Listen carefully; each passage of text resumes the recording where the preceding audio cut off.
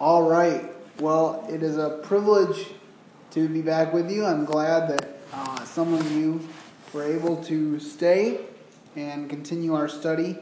I will remind you that these sermons on the book of Luke appear on my website. I am a couple sermons behind in posting them, but they do get posted, and so if you want to be able to catch up, or if you want to encourage someone that wasn't able to stay for the second service to be able to hear this, that would be a great blessing to me to know that. And you can find those on my website at speakingforhim.com. And also, if you have an iPhone or an iPad or any Apple device, you can subscribe to my feed on iTunes. Just look for Speaking for Him, and then you will get an update whenever I post a podcast every Friday or post a sermon, which usually takes place on Tuesdays and Wednesdays. I try to keep it might not be consistent week to week, but I try to keep consistent days where if I have new content of one variety or another, that's when they're up there. And speaking of that, I try to release original blog posts on Mondays. So just some things for you to be aware of, to avail yourself of. And so now we started in on this third point about Jesus showing his power over evil. And he casts out this demon, as we talked about, and then they say to him, they say of him that he casts out demons by the prince, by Beelzebub, the chief of the devils. And I kind of wonder if this might be a situation, they don't say this, but I kind of wonder if perhaps the Pharisees thought in their own self-righteous that they could relieve this man of his burden. And when they couldn't, when they did not have the ability to do that, and they watched him do it successfully, they might have been jealous. We know, in fact, that they were jealous. I've said this before from the pulpit, and I do believe it, that I believe that many of the Pharisees, or chief priests, gave at least intellectual assent to the resurrection of Jesus Christ. Why do I say that? Because, and let's just do this as we open up. I think this is important to see, so we can see a little bit of what who these people, or who this person is, or who these people are that Jesus was dealing with. And I believe, where are we? Okay. This is the guards, the temple guards, after Jesus rises from the dead. This is the exchange that they have. In Matthew 28:11, it says, "Now when they were going, behold, some of the watch came into the city and showed unto the chief priests all the things that were done. And when they were assembled with the elders, they had taken counsel and gave large money unto the soldiers, saying, Say ye, his disciples came by night and stole him away while we slept. And if this come to the governor's ears, we will persuade him to secure you. So they took the money and did as they were taught.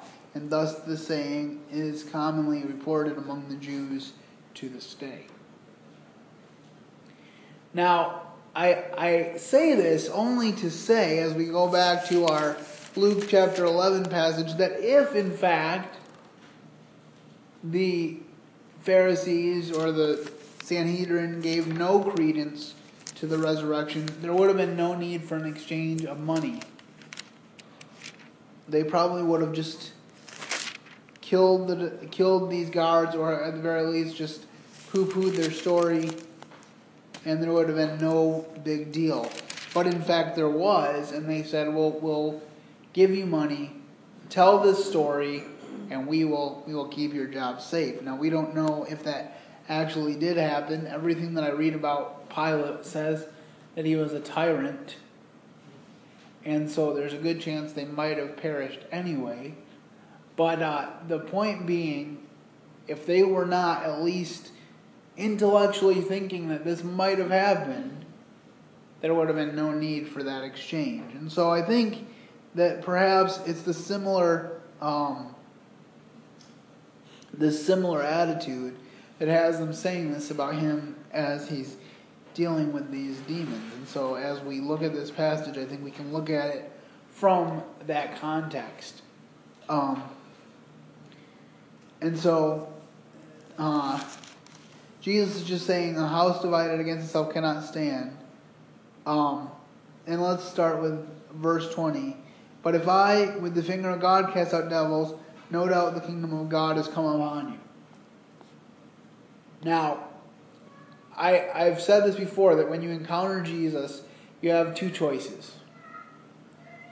One is that you become even more bitter and more cynical than you were in the first place, and you totally reject him.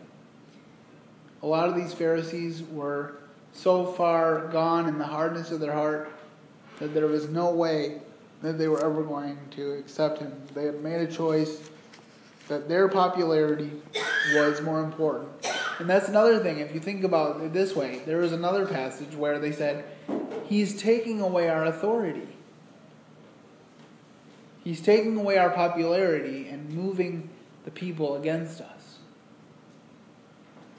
And they didn't even realize that any authority that they had came from God. What did Jesus say to Pilate when he was before Pilate? Pilate said, do you not know that I have power to have you crucified or the power to let you go? And Jesus said this. He said, no power can be given to you except if it was given from above. So Jesus knew that Pilate had been given power from God to execute his own son. Do you ever think about that? But he did it because he loves us. And so, Jesus says, the kingdom of God has come upon you. And then he gives us this parable, or this analogy. It's not really a parable because it doesn't talk about a certain man, but he says, when a strong man armed keepeth his palace, his goods are in place, but when a stronger than he shall come and overcome him, he taketh from him all his armor, wherein he trusteth, and divided his spoil. He that is not with me is against me, and he that gathereth not with me scattereth. This totally obliterates the idea that all roads lead to heaven, or that we can all believe what we want to believe as long as we're sincere. That's totally obliterated by what Jesus just said there. Because he said, he who is not with me is against me. There's only two ways to be. Either you're for the Son of God or you're against the Son of God. So the question that we all have before us is, are we for or against God's Son? It's a question we all have to ask. When the unclean spirit is gone out of a man, he walketh through dry places seeking rest, and finding none, he says, I will return unto my house whence I came out. And when he cometh, he findeth it swept and garnished. Then goeth he and taketh to him 7 other spirits more wicked than himself, and they enter in and dwell there, and the last state of the man is worse than his first. I worked with the homeless population in downtown Grand Rapids. If you were to ask me when I was first getting into the workforce, if there was any place that I would never work, it would probably be downtown Grand Rapids. But God has a sense of humor. And in March of 2008, I started as a volunteer at Guiding Light Mission. And I began working with the homeless population. And I saw in that population 2 different types of people. One type of people was the type that had some bad things happen to them, and they really needed a hand up, and if they got that hand up, they would go forth and be independent contributors to society, and they would leave Guiding Light, and they would come back and volunteer themselves and be thankful for what Guiding Light gave them through Christ. The other segment was people that you knew would always be homeless because they wanted everything handed to them. One of the first things I did as a volunteer was try to connect homeless people with housing. And I cannot tell you how many times this scene repeated itself, that I would tell people that I would meet with them. I would talk to them about their housing needs. Then I would say, let's do a follow-up appointment next week. And 9.5 times out of 10, they would never show up the following week. And another thing was, when they would meet with me, I would say, well, did you get on the waiting list for dwelling place? Because they said they have to get on a waiting list. And if you get on the waiting list, then people can cancel and they'll move you up the list if people cancel, but you have to wait on the waiting list. And they're like, well, I thought that if I came to you, then I could, skip the waiting list and just get into housing. And I was like, no, that's not how it works.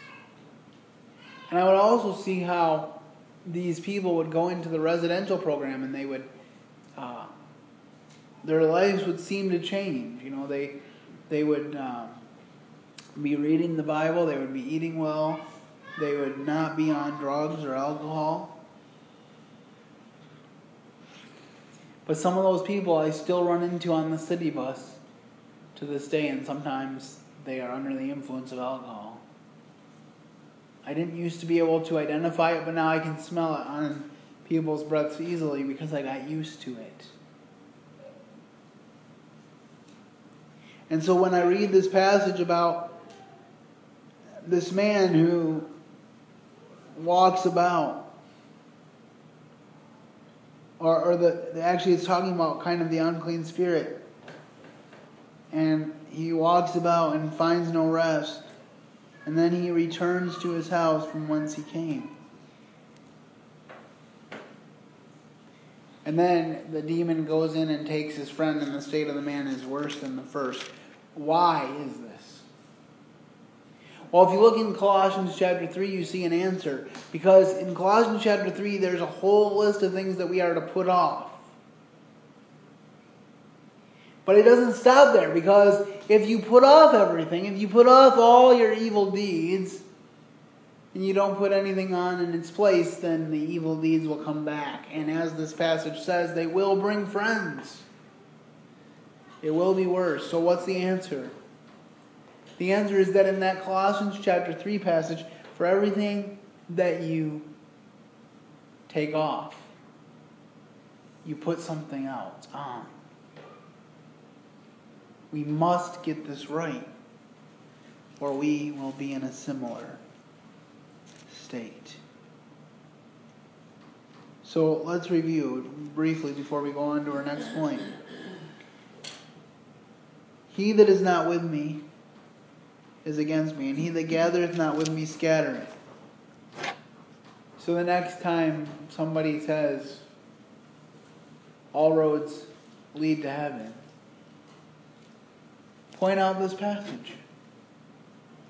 You can also point out John chapter 14 verse 6 that says, I am the way, the truth, and the life. No man comes to the Father but by me. I know sometimes in our humanity we wish that it was true, because we know some very sincere people who believe the wrong thing, but it doesn't matter how sincerely I believe that I'm going to get a $1 million check in the mail tomorrow. The odds of my actually getting a $1 million check in the mail are not that great.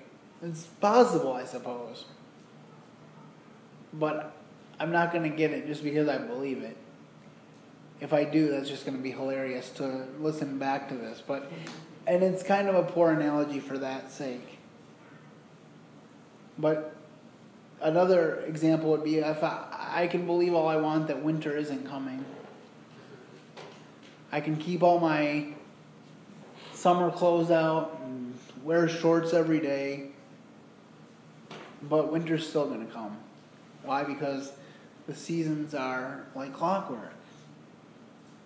They in themselves are a testimony to the faithfulness of God. In the song, Great is Thy Faithfulness, we talk about summer and winter and springtime and harvest. All those things are testimonies to God's faithfulness. And so as we deal with this, we must be realistic. We must realize that Jesus has power over evil, and that if we want to succeed, we must not only put out the evil from our lives, but we should put on the good. And I just want to look, underscoring this point, at 1 John chapter 4, verse 4.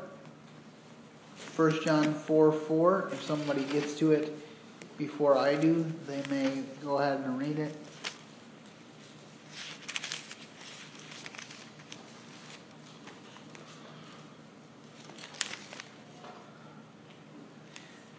Ye are of God, little children, and have overcome them, because greater is He that is in you than he that is in the world.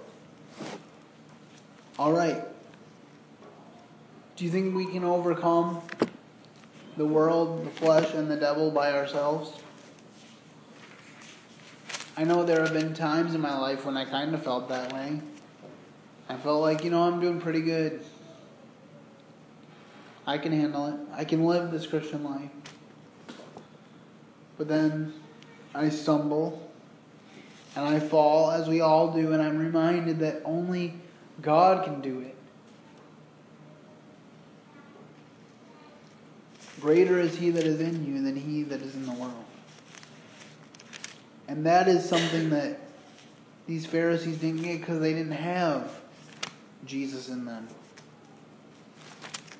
So, as we think about dealing with temptation, as we think about putting off and putting on, may we realize that we only do that through the power of God. All right, well, in our next section, which starts with Luke 11:27, we're going to talk about seeking the truth and checking our motives. And we'll see if we indeed get through the rest of this chapter. Like I said, if we don't, there's no huge pressure. We'll just come back to it next month. But the first point I want to talk about as we go forward is Jesus talks about keeping the truth. Luke 11:27-32. Let's look at that. Okay.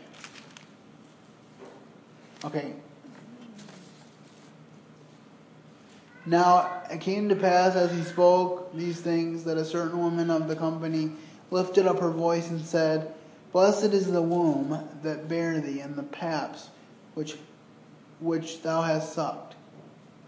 But he said, Yea, rather blessed are they that hear the word of God and keep it. I think the significance here is that God doesn't just want our lip service. We can hear the word of God and we can say, Oh God, that seems like a great thing you just said, or a great truth that you just imparted to me. But if I walk away, as James says, be doers of the word and not just hearers only. If I walk away and it doesn't change my life. And this is a big issue that I've been dealing with certain people on Facebook. I know a lot of people have varying ideas about social media, but I really look at it as a ministry and an opportunity to have discussions with people and encourage people. And I know some people that claim to be Christians, but they only quote Jesus when they're like, well, don't you think we should love God by doing such and such? And while I often agree with them, I also know that we have to love God by defending the unborn. We have to love God by defending God's definition of marriage. Why? Because they're God's unchanging definitions of the way life is supposed to be. You know, there was just a shooting at an Oregon community college on Friday. And we can talk about gun control if we want to. I'm not going to talk about it here. But the ultimate issue is that we have devalued life as a nation, and so we should not be shocked when these things happen. We've raised multiple generations now of people that do not believe that an unborn child is sacred, that do not believe that the elderly are sacred. They think they can write off both groups. So why should we be surprised when someone comes into a school with a gun and starts opening fire? And it's been said that he injured several people that weren't Christians, but people that said that they were, he shot them in the head. Now, I don't know if that's true or not, but I do know one thing. The devil hates us. The devil hates us.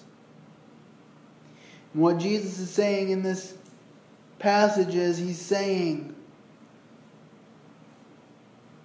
if you do my word, then I will know that you believe me.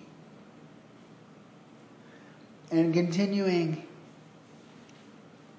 verse 29, and when the people were gathered together, he began to say, this is an evil generation. They seek a sign, and there shall be no sign be given it, but the sign of Jonas the prophet. For as Jonas was a sign unto the Ninevites, so shall the Son of Man be to this generation.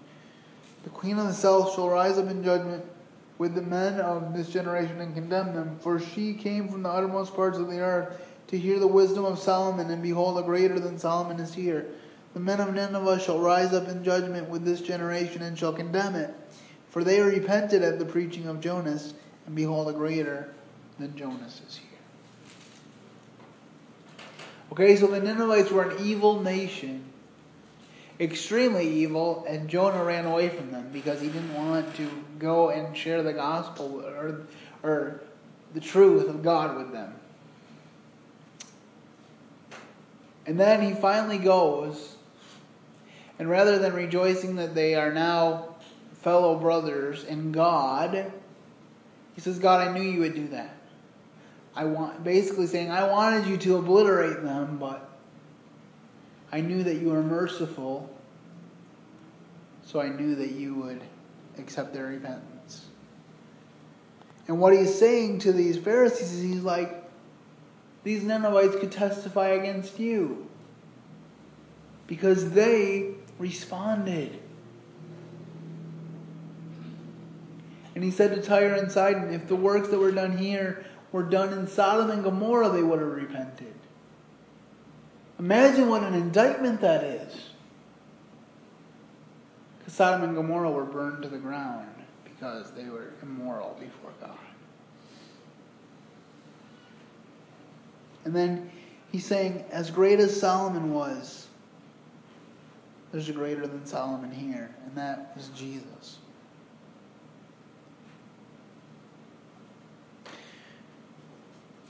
This story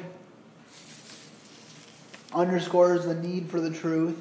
We like to bend the truth today. We like to make it say what we want it to say, but this is what Abraham Lincoln once said about the truth. Once when a stubborn disputer seemed unconvinced, Lincoln said, well, let's see. How many legs has a cow? 4, of course, came the reply disgustedly. That's right, agreed Lincoln. Now suppose you call the cow's tail a leg. How many legs would the cow have? Why, 5, of course, was the confident reply. Now that's where you're wrong, said Lincoln. Calling a cow's tail a leg doesn't make it a leg. Now there's some common sense for you. But if you've experienced anything of where our culture is today, you know that common sense is in short supply. God said, woe to those who call good evil and evil good. And yet that is where we live. Alright, and so now Jesus is taking it another step from not just keeping the truth, but proclaiming the truth. Because this is another thing that people say, well, you can have faith in God. You can love God all you want, but keep it private. Jesus never said to keep our faith private. And here's what he says, continuing on, looking at verses 33 to 36. No man, when he hath lighted a candle, putteth it in a secret place, neither under a bushel, but on a candlestick, that they which come in may see the light. The light of the body is the eye. Therefore, when thine eye is single, thy whole body is full of light. But when thine eye is evil, thy body also is full of darkness. Take heed, therefore, that the light which is in thee be not darkness. If thy whole body therefore be full of light, having no part dark, the whole shall be full of light, as when the bright shining of a candle doth give thee light. And here Jesus is saying, take it one step further. Don't just keep the truth, but proclaim the truth. We're to put our light on a candlestick, so to speak, so that everyone can see the light. We're not supposed to keep silent. If you notice anything about the martyrs of the Bible and the martyrs of today, they all have one thing in common, and that's that they refuse to keep their mouths shut. I asked myself the question when I heard about this shooting, would I be able to say I'm a Christian with a gun to my head? I hope and pray that I would. I often pray that when and if that time comes, that God will give me the grace to be able to do that. I have to admit that the majority of the time, I feel too weak to do so.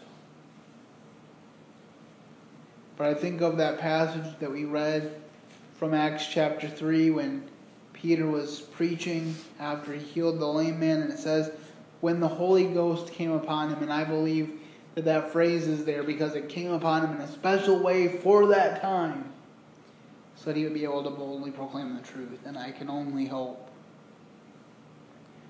that God would do the same for me.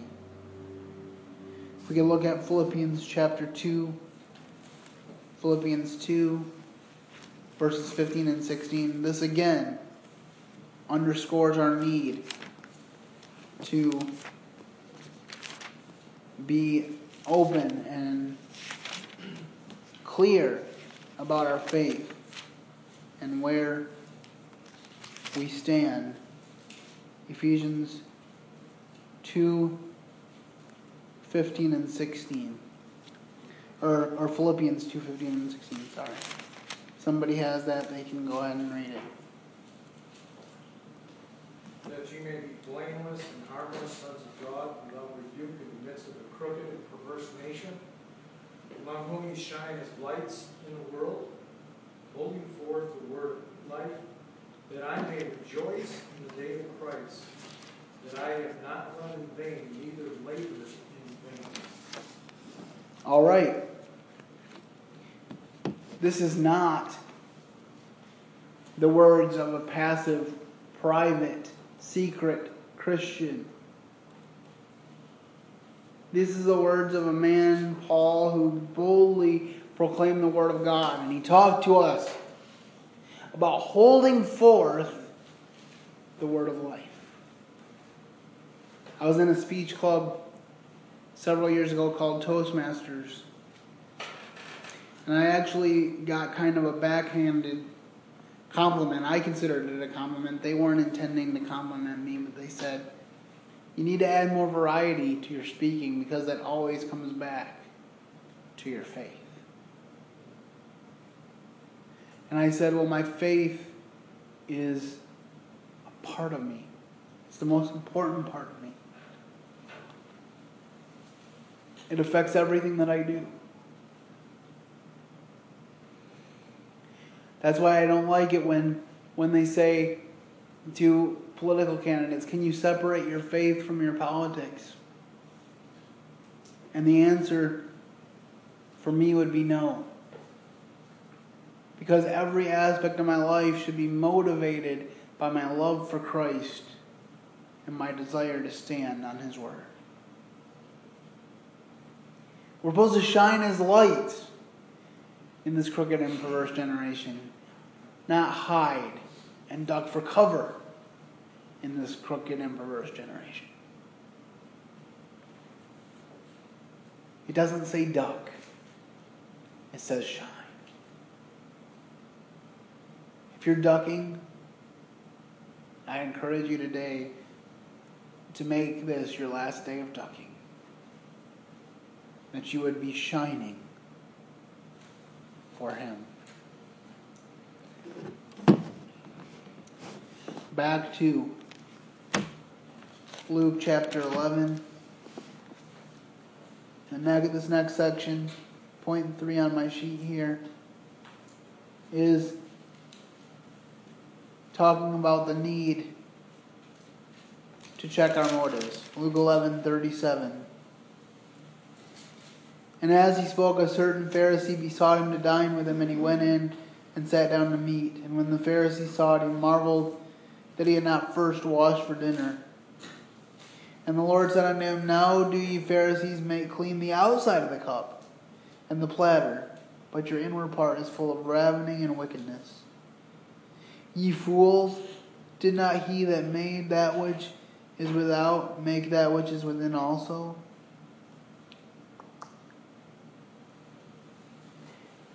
But rather give alms of such things as ye have, and behold, all things are clean unto you. But woe unto you, Pharisees, for you tithe mint and rue, and all manner of herbs, and pass over judgment, and the love of God. These ought ye to have done, and not to leave the other undone. Woe unto you, Pharisees, for you love the utmost seats in the synagogues, and greetings in the markets. Woe unto you, scribes, Pharisees, hypocrites, for you are as the graves, which appear not, and the men that walk over them are not aware of them.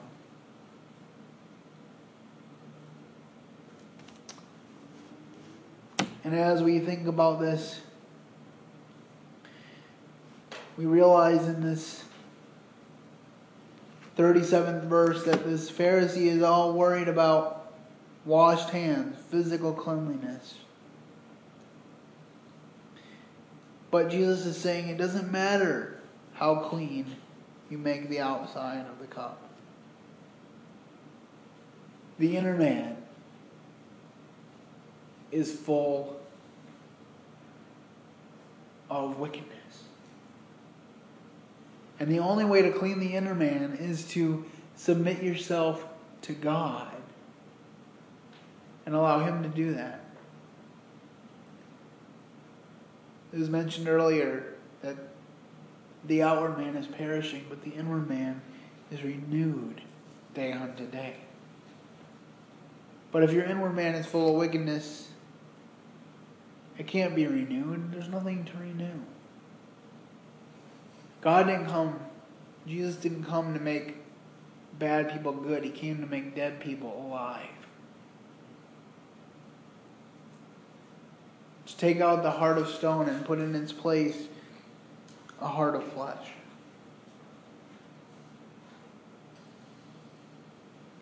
Jesus says in verse 44, for you are as graves. Can you imagine being compared to a grave?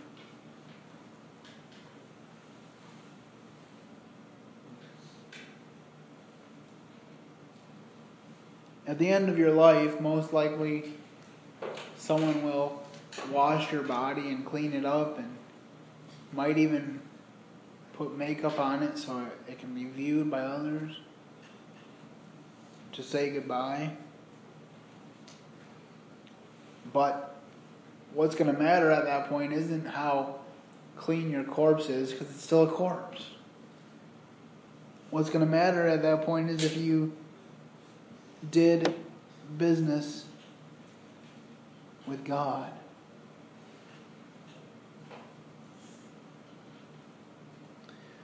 James chapter 4 verse 8, James 4 verse 8 says, let me make sure I get the right chapter here. James 4 verse 8 says, draw nigh to God, and he will draw nigh to you. Cleanse your hands, ye sinners, and purify your hearts, ye double-minded.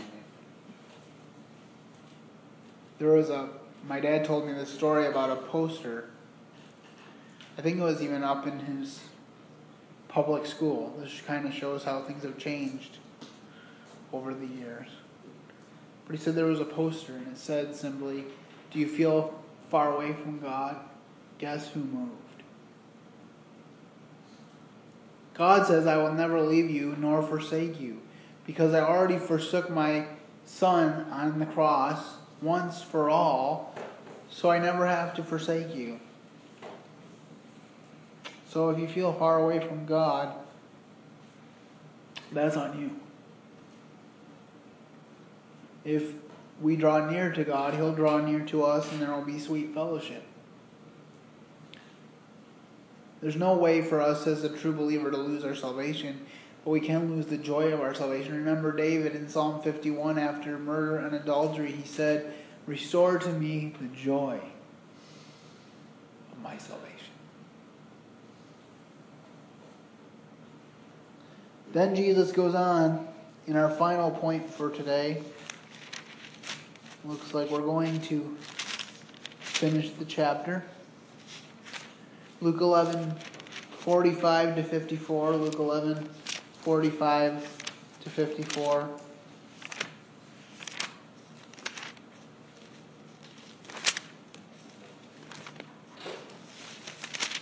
Says this. Then answered one of the lawyers and said unto him, Master, thus saying, reproachest us also. And he said, woe unto you also, ye lawyers, for you lade men with burdens grievous to be borne, and you yourselves touch not the burdens with one of your fingers. Woe unto you, for you build the sepulchres of the prophets, and your fathers killed them. Truly you bear witness that you allow the deeds of your fathers, for they indeed killed them, and ye build them sepulchres. Therefore also said the wisdom of God, I will send them prophets and apostles, and some of them they shall slay and persecute, that the blood of all the prophets, which was shed from the foundation of the world, may be required of this generation. From the blood of Abel to the blood of Zacharias, which perished between the altar and the temple, verily I say unto you, it shall be required of this generation. Woe unto you, lawyers, for you have taken away the key of knowledge. You entered not in yourselves, and them that were entering in ye hindered. And as he said these things unto them, the scribes and the Pharisees began to urge him vehemently and provoke him to speak of many things, laying wait for him and seeking to catch something out of his mouth, that they might accuse him.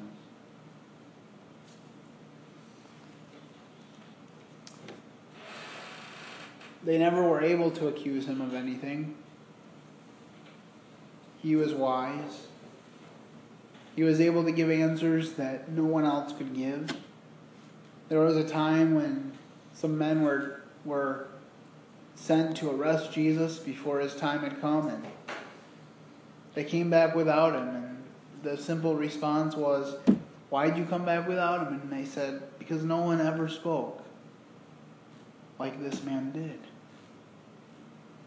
Why is that? Because the very man that was standing before them speaking to the people was the man who spoke the world into existence.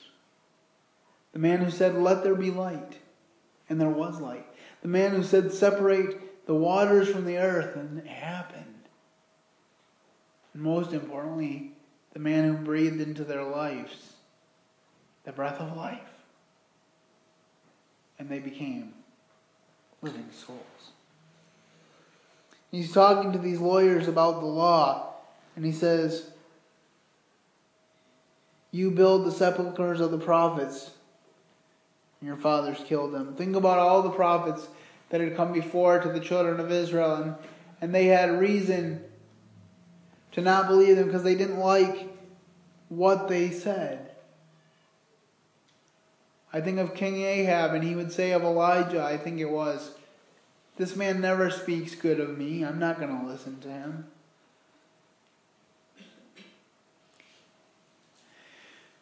Then he got one guy who was willing to speak good of him, and it happened the opposite way that he said because he was lying.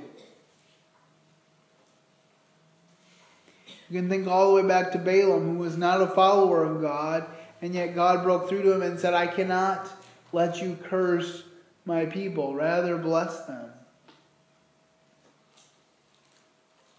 And the king who Balaam was working with, he was supposed to curse them for this king.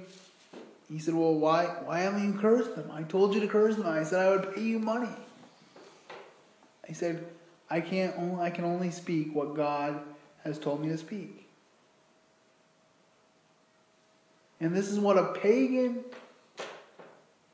soothsayer said.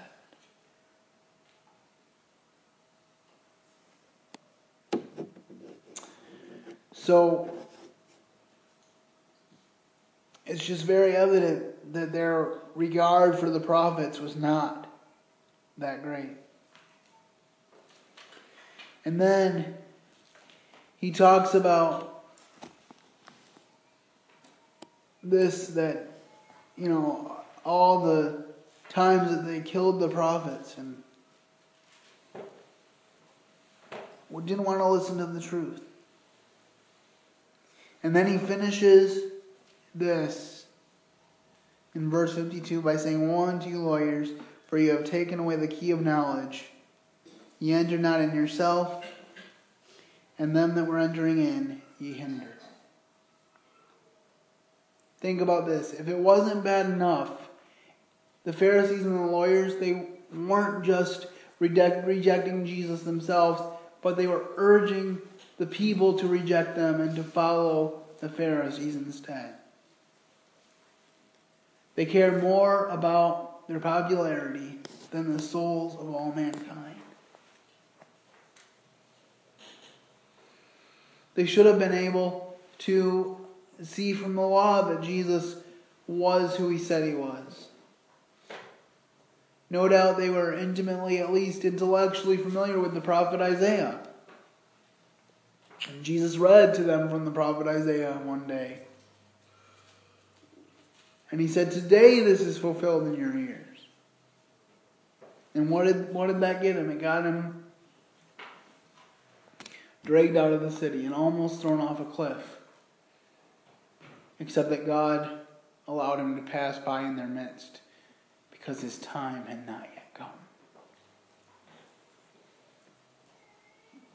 This is why I greatly disagree with people that say Christians are not being persecuted. And that we just need to focus on God being love and everybody will leave us alone.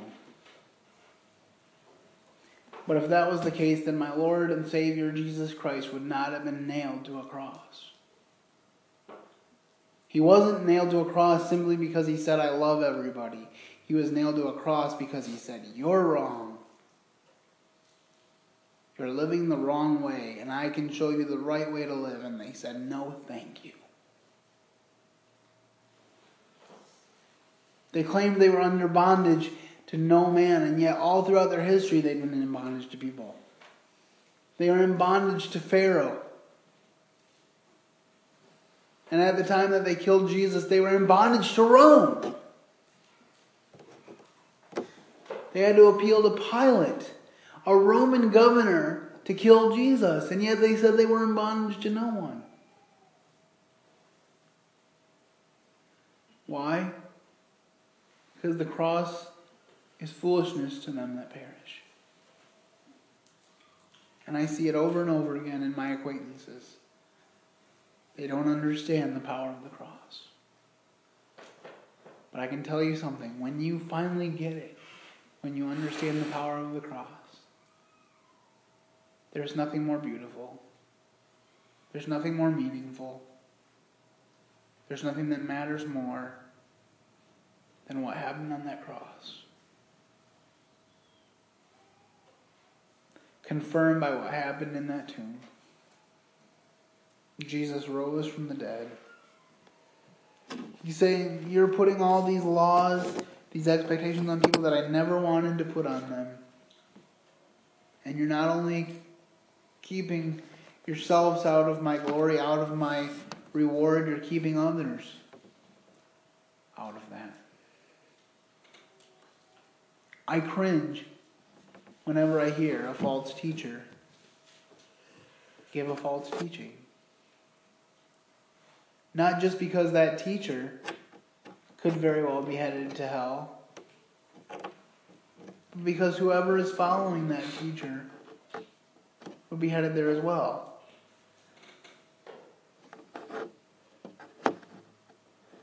Now it's possible that some of these teachers that are in error could, as my dad said, get to heaven by the skin of their teeth. Perhaps they knew the whole truth, but they didn't preach it correctly. But they will still be held accountable. Every time I get up here to preach, I'm at least a little bit nervous because I want to make sure that what comes out of my mouth are the words that God wants me to speak. And that should be the goal of every person who preaches the Word of God. And even if you're not a preacher by profession, you still are a preacher. Remember, Noah was a builder. He built an ark. But we read in 1 Peter that he was also a preacher of righteousness. He wasn't just sitting there building a boat. He was telling others that they could come on the boat. They could be saved. They didn't take him up on his offer. And it's quite possible that when the door was shut, some people might have started banging on it and said, "Let us in." But it was too late because God shut the door. But they had their opportunity. And today, you have your opportunity to embrace God. Forget about the legalism. Forget about going to church. Forget about giving your money. I'm not saying those are bad things, okay? But if all you do is go to church every Sunday and all you do is give your 10% or whatever you decided to tithe, but you don't have a personal relationship with Jesus, there's no hope. The hope is found in Jesus Christ.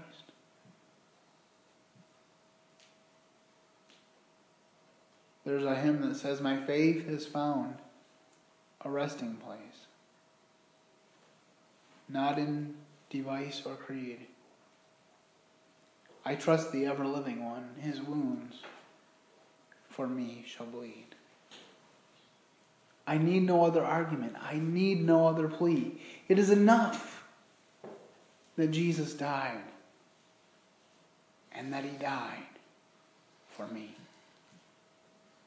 Can you say the same? My prayer is that you can. Let's close in prayer. Heavenly Father, Lord, we thank you again for your word. We thank you for the richness found therein. We thank you for showing us from Luke chapter 11 some very important lessons about prayer. We thank you for showing us your power over evil, your desire to take the evil out of our lives and put in good things. We thank you that you are not concerned with the legalistic things that we do to try to please you, but you're concerned with our heart. We know that you want us to do good works, but they need to come out of a heart of gratitude rather than a heart of obligation. We thank you and praise you for your patience to us. We thank you that you remember that we are dust and that you love us anyway. We pray this in Jesus' name. Amen.